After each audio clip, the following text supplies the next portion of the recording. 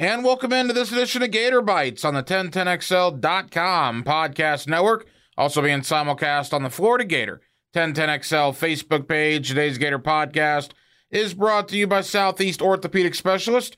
They're Northeast Florida's leading orthopedic center, providing an unparalleled level of care across numerous locations in both Jacksonville and St. Augustine.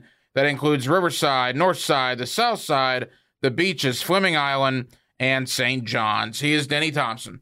I'm the hacker, Ryan Green. The Florida Gator basketball season came to an end on Sunday, losing to 15-seed Oral Roberts. Denny, there's a lot of branches that we can talk about from that game and the fallout, but the actual game itself, what was your takeaways on the final Gator basketball game of the season? It's like every other Gator game I've watched this year. It was, you feel good for a little while, and then it's like, are we going to score again? And then you're screaming at the TV, what are you doing?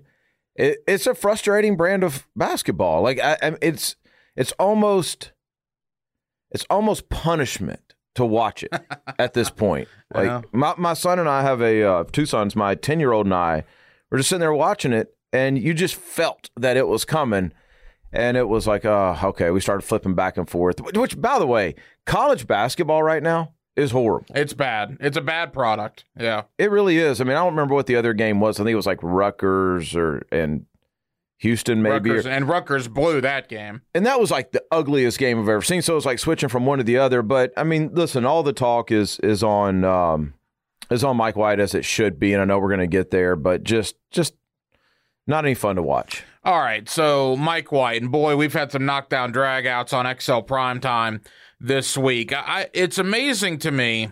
Well, I shouldn't say that. What really amazes us anymore in sports? It's interesting to me how there's no real gray area. People are very pro Mike White or very anti Mike White. And my thought on Mike White is this, and I've looked at it in totality. This is not about losing to Oral Roberts. This is about what's gone on in 6 years of Mike White as a basketball coach at Florida. You know, we joke around, Denny, about the 5-minute droughts. Mm-hmm. They're going to go 5 minutes at some point without scoring. I went back and I looked at 4 games that were big games in the Mike White tenure. One was a win, the Chiozza buzzer beater, which actually today, Wednesday, the 24th, is the anniversary of that. When Chris Chiozza hit that shot. You amaze me, dude. Well, it is the anniversary. In your head, there's an anniversary for everything. Florida made a field goal with 6 minutes and 12 seconds to go in the second half of that game against Wisconsin. Their next field goal was 49 seconds to go in overtime. They went 10 minutes in the Chris Chiozza buzzer beater game without scoring a field goal, and Chiozza saved them at the buzzer. Their loss to Michigan in the NCAA tournament a few years ago, they went 6 minutes in the second half without scoring. Their loss to Texas Tech in the tournament a couple of years ago, they had 5 field goals in the last 12 minutes of the game. And finally, Denny, this past Sunday against Oral Roberts, 3 field goals in the final 10 minutes. Over and over and over, they don't score in crunch time, and it's cost them in the NCAA tournament year after year after year. I mean, I think this is one of those debates that you could easily, or I could easily play both sides on.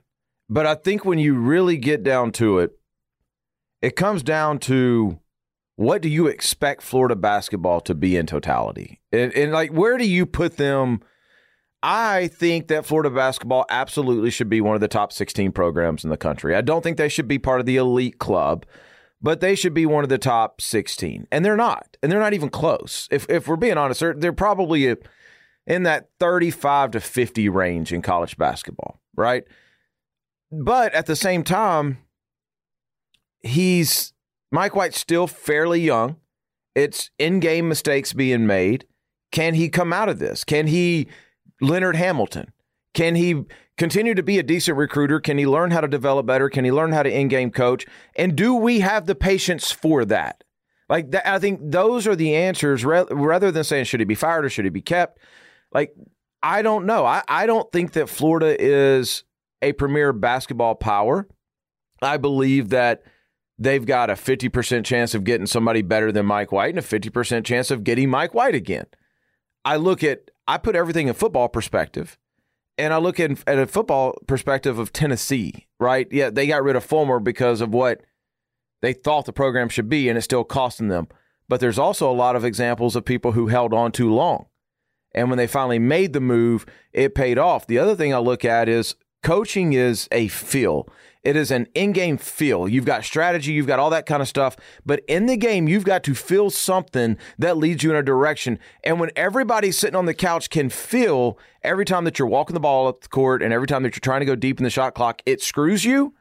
You should be able to feel that. And you should immediately be able to hit eject, especially when you have your best player with a hot hand coming out of halftime.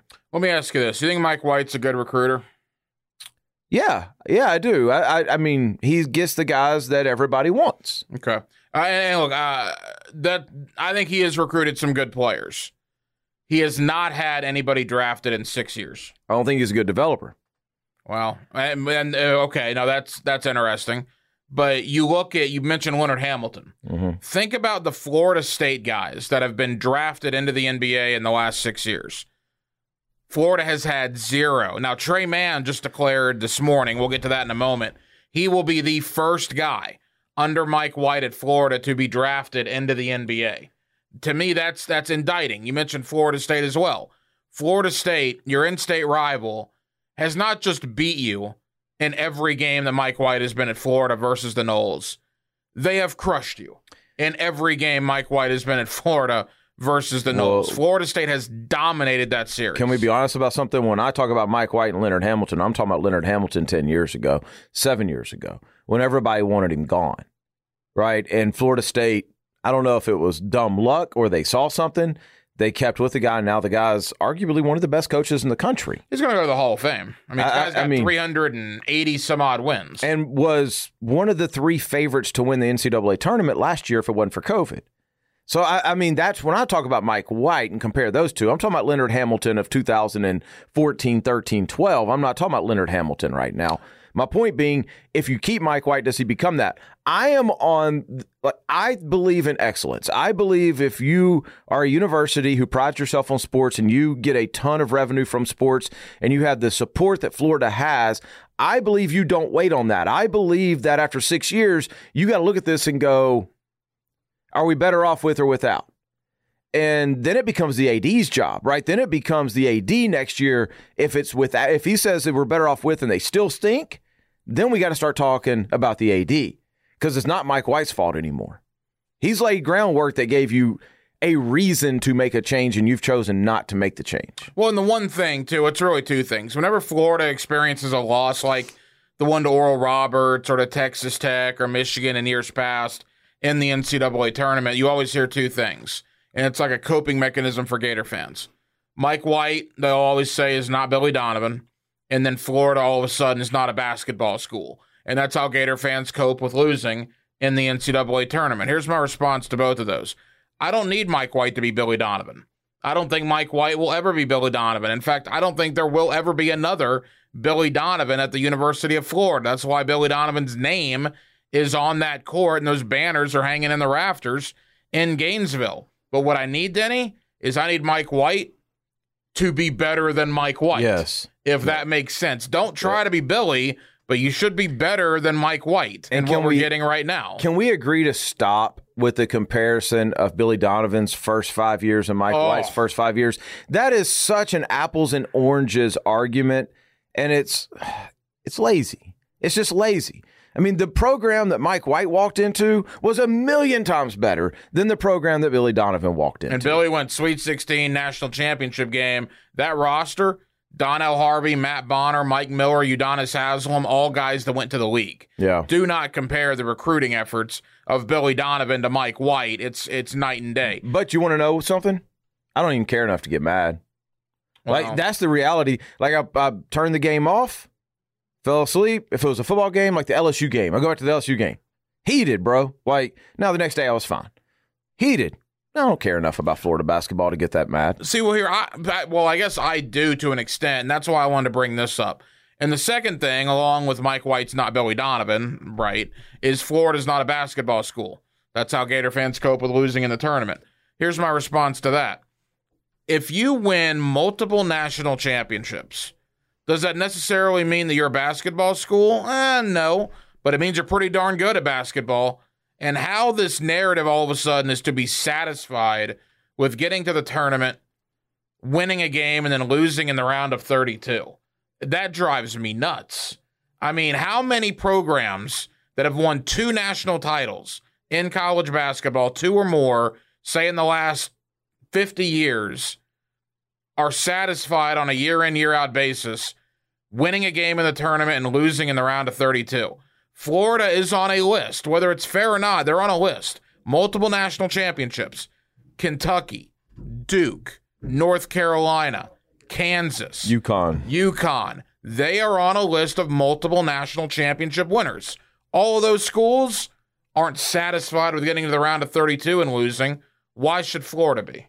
Yeah, I hear what you're saying. I think for me, and I think a lot of people are in the same boat with me, to call it a basketball school or not a basketball school or whatever is a personal preference, because the reality is I'm a busy guy, and if you don't put a product out, then I'm going to be apathetic about it, and I'm not going to watch it. Yeah.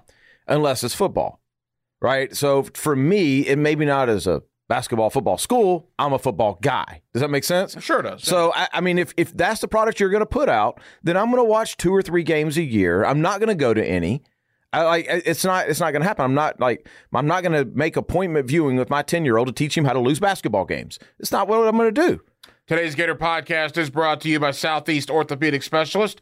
For the highest quality care, you can rely on Southeast Orthopedic Specialist for any orthopedic injury or concern. You can log on to their website by going to se-ortho.com, and you can listen for Southeast Orthopedic Specialist, the good Dr. Kevin Murphy, on Thursday mornings in the 7 o'clock hour with Jeff and Dan right here on 1010XL for his weekly analysis of injuries in sports. As of this morning, Wednesday morning, Tre Mann announces he is going to the NBA. Tre Mann's a great story. He will be drafted. I think there's some websites have him in the top 15 or top 20 of the NBA mock drafts that are already out. So he's going to go into the league as a draft pick. Tre Mann vastly improved his game from year 1 to year 2. One of the biggest improvements, Denny, that maybe we've seen at Florida in quite some time. So I will give Mike White credit for that. I'm going to bash him for something here in a second. But as far as Tre Mann goes, terrific improvement year 1 to year 2. Yeah, I think he's going to have a good NBA career. I think it's a good move for him to get out. I mean, he's got the range. He obviously has the range. He's shown that over and over again. He's kind of got the style of play that the NBA likes. So, yeah, I mean, improvement, maturity, whatever you want to call it, he is an NBA player. Now, as much as Tre Mann improved year 1 to year 2, the regression of Scottie Lewis is unbelievable. Scottie Lewis, from his freshman to sophomore year, did the exact opposite that Tre Mann did. Tre Mann got vastly better. Scottie Lewis doesn't even look like the same player from a freshman to how he ended as a sophomore. He had a couple nice games here and there, but if you take what Scottie Lewis did as a whole, yikes. So as much credit as I want to give Mike White for developing Tre Mann, Scottie Lewis has clearly regressed. That almost cancels each other out. Yeah, this is a whole other podcast to talk about development. Like, most people talk about development, they really can't define what that means in sports terms. At a very simple level, development is a personal thing that, as a coach, or in my situation, a trainer, you have to invest in each individual person differently. There's an overall developmental scope, but then each person develops differently. There is no one tried and true blueprint to develop every single person. Some guys, you call it development. Some guys, you call it maturity, right? It kind of depends. But as a whole, as a team, is what coaches are great upon, is the team's development. That hasn't been good.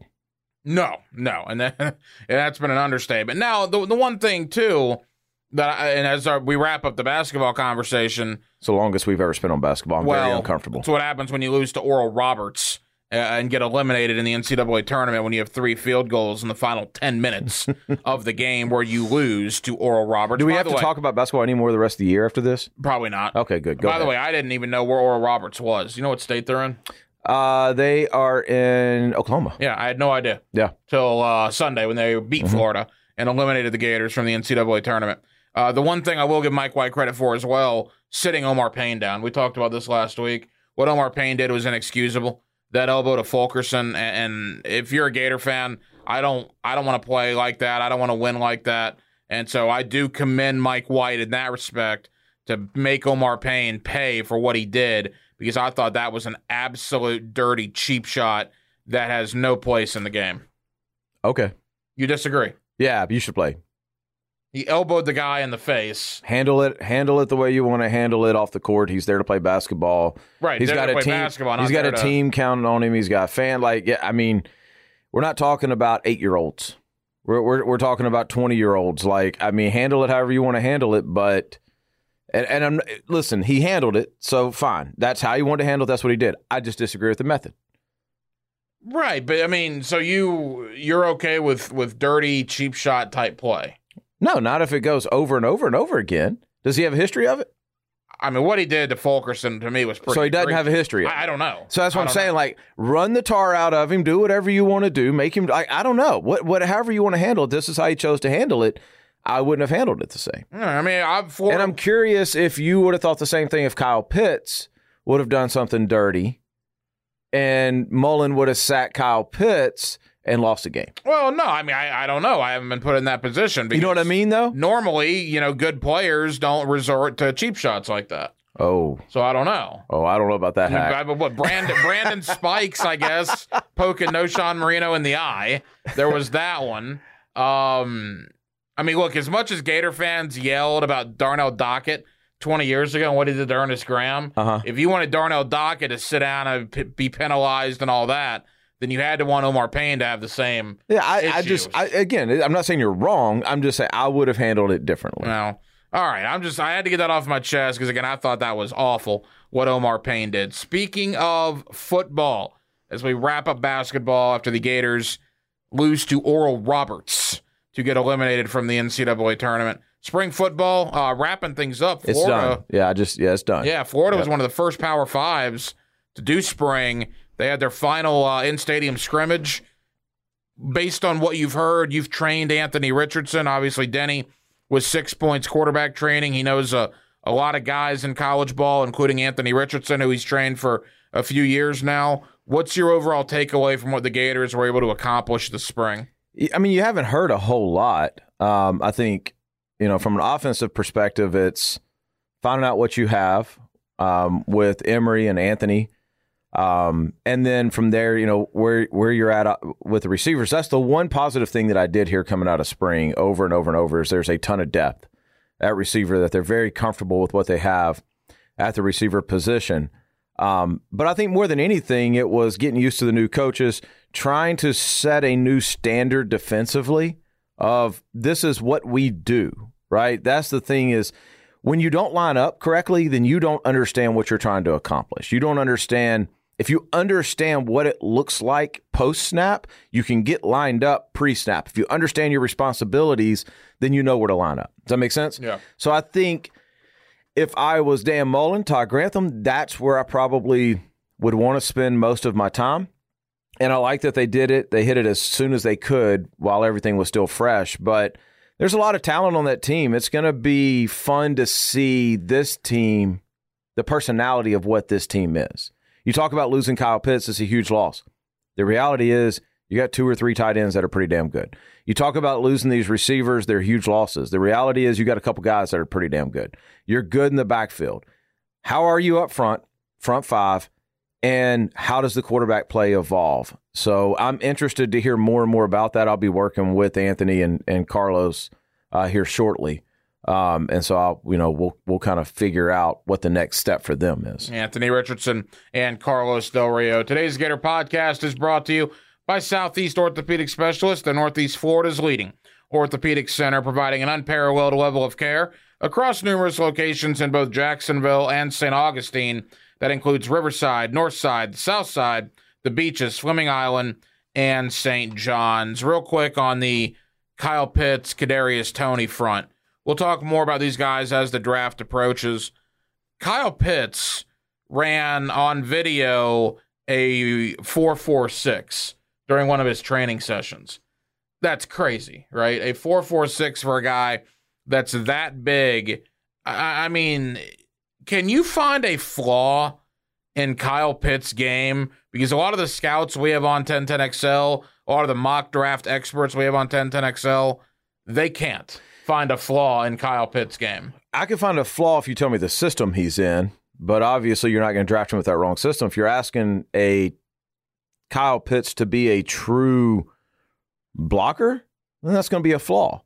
But I think you don't think he's Travis Kelce, Rob Gronkowski. He's not right different. now. Not right now. He could be. Travis Kelce wasn't Travis Kelce when he came in. Yeah. So I think he probably could be. I absolutely think he is. I think there's a couple can't miss guys in this draft. You go back, James and I were talking about this on the Sports Den. You go back over the last couple drafts, two pop in mind. Quentin Nelson, can't miss. We all said it. Everybody's like, wow, this dude's amazing. Devin White. Those are the two. You never pick a quarterback because all the quarterbacks can miss. This year, I think Penei Sewell, can't miss guy.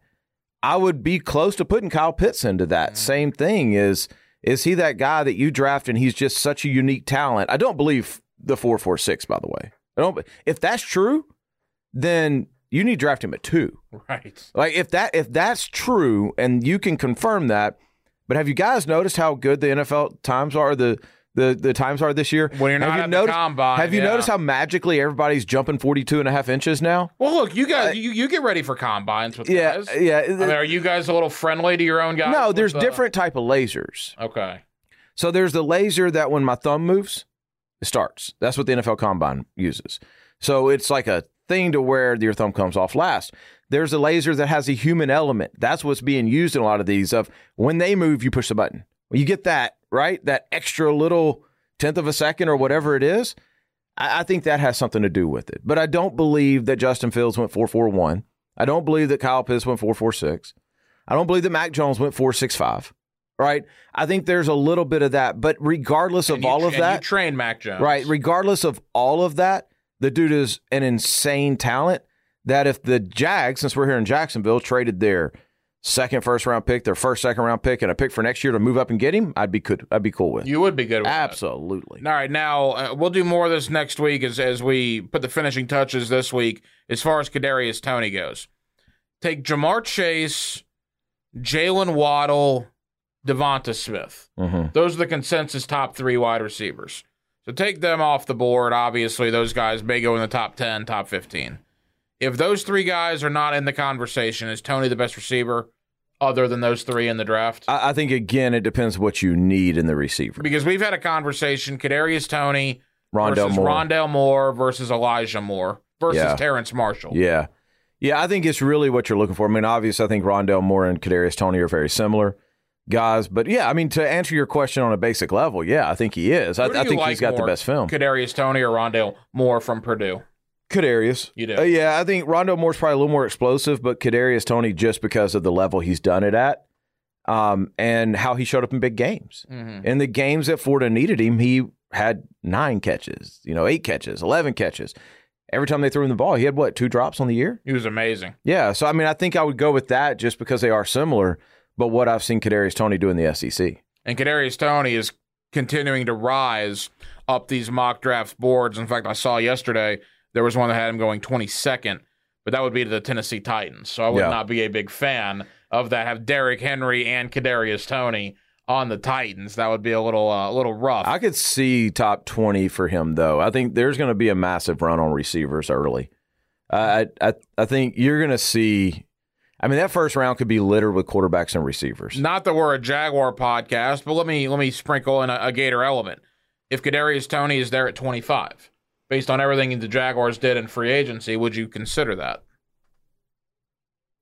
Probably not. Okay. Yeah, probably not. Probably not for the Jags, but why is I wouldn't be mad. I don't know what they're trying to do. Well, I mean people say Darrell Bevell. Urban wants a Percy Harvin type guy. Well, Kadarius Toney's not that. He's not that. No, he's not. He's not Percy Harvin. He's not. Percy Harvin was so unique because you got to remember Percy Harvin was 200-something pounds. Yeah. Percy Harvin was over 6 foot. What's Kadarius Toney? Percy, I don't know. Like 190. But I've been around Percy. Percy is a huge human being. Like, very, other than, the soft tissue stuff, durable upper body, strong lower body. You could play multiple positions. I think he was more of a straight line speed. I'm not sure what Kadarius Toney's going to run straight line. I just know what he's going to do shifty, side to side. So if you need that quick slot guy in third down, if that's what he's looking for, if you need somebody to stab outside, come inside, and pick up 7, then yeah, I could see that. If that's the next step in your offense, then yeah, I could see that. I mean, there's other teams that I look at, like Kansas City with him would be nasty. Tampa Bay with him would be nasty. The Saints, what they like to do with him would be unbelievable. With guys like him would be unbelievable. We just haven't seen Jacksonville utilize guys like that. Yeah, it'll be interesting. But again, I don't think Kadarius Toney is going to get out of the first round. There are too many people that believe he will go somewhere in the top 32 of the draft. That is Denny Thompson. You get him every night on the Sports Den alongside Big Game James Coleman. Moved up a little bit this week. You guys are 6-8. Sure. I don't know. I show up. Well, and it's a great program, by the way. 7 to 9 tonight, I think, and 6 to 8 Thursday, Friday, and then we're back to 8 and 10. It's a moving target. It is a moving target, but you always get him, and you always get James Coleman. You get me middays on XL Primetime with Joe Cowart, Matt Hayes, and former Jaguar Leon Searcy. Back next week, Pro Day. Next week for the Florida Gators. I believe it's next Wednesday. As a matter of fact, so we'll be able to talk Pro Day and get you ready for the NFL Draft, a Florida Gator version.